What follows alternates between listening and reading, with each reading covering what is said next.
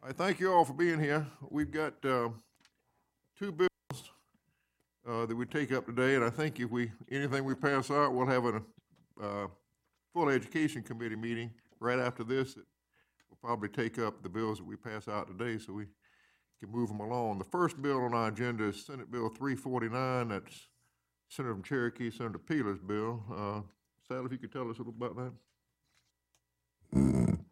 Act 284 of 2014, the Read to Succeed Bill, specifies that the Department of Education's fully developed state reading proficiency plan for the 2015-16 must be approved by the State Board of Education by February 1 of 2015. Needs to say that date is fast approaching, and the department has asked that we extend that date to June 15th, and June 15th this year. And we have requested a fiscal impact statement. Due to the short notice, haven't received it, but they expect it to be zero. All right. Senator Peeler, would you like to speak to this? Thank you, Mr. Chairman. The new superintendent requested this because she's new and new to the administration, and they need this additional time.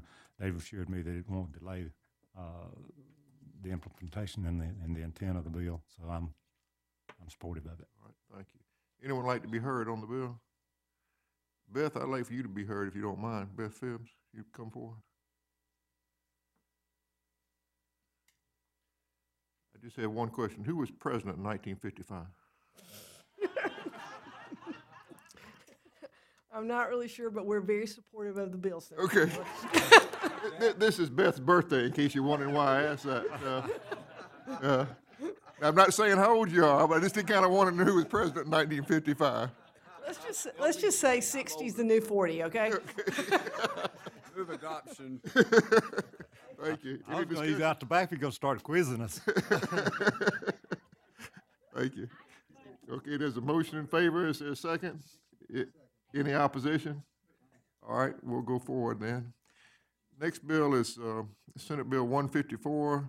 Senator Shealy, I think, may come a little bit later, but she said she was going to try to be here. Sally, if you could bring us up to date on that.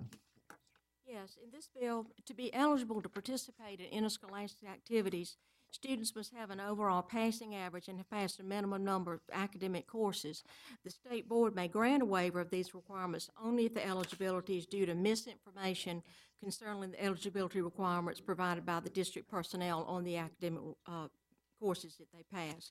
This bill would expand the allowable circumstances for the board to grant waivers, including but not limited to circumstances for ineligibility related to a student's long-term absence for medical reasons, for example, if the student has been cleared, and if the student has been cleared to participate, and any reasonable circumstances as determined by the state board. Again, we've requested a fiscal impact statement, have not received it, but it would expect it would be zero. Okay. Anyone like to be heard on this bill? All right. Anybody from the high school league here? Jerome, you come forward.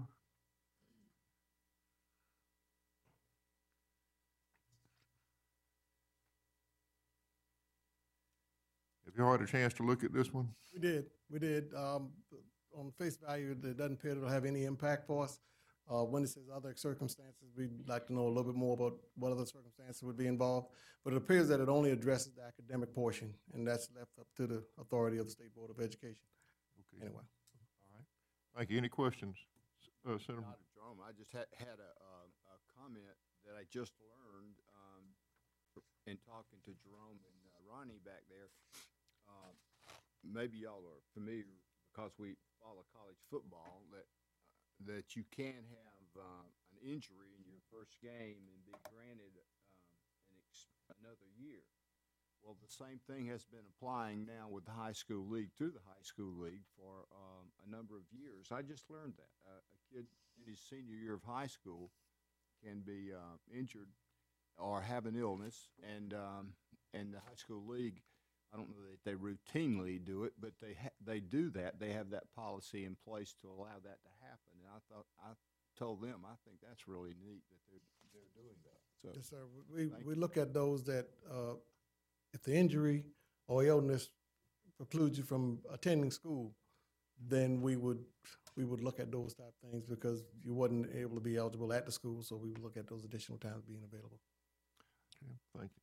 Senator Maury? real quick question: the there's a description here that the State Board of Education can grant a waiver of the requirements if the ineligibility is due to misinformation concerning the eligibility requirements. Do you know what type misinformation might be? Yes, sir. On occasion, sometime when the student meets with the guidance counselor and the state requirement for eligibility is that you meet a minimum number of courses. Student not needing that many courses may be informed that they could take less courses than what was required, and that would be misinformation that the student received, that they could ask for a waiver. Is that common? No, sir. Probably won't be any more at all hereafter with the new Hope not. superintendent. Any further questions? Thank you, Jerome, appreciate you. it. Yes, sir. Any further discussion? All right, there's a motion with favorable second. All right, any opposition? We'll go forward. We just finished up on the two bills, but I'll fill you in on them right quickly. Okay, all right. All right. All right, thank you, we stand adjourned. I'll fill you in. All I saw was read to succeed, and I knew where we were going.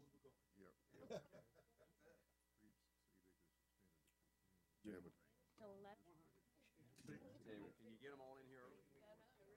Let's sit here and wait for your call.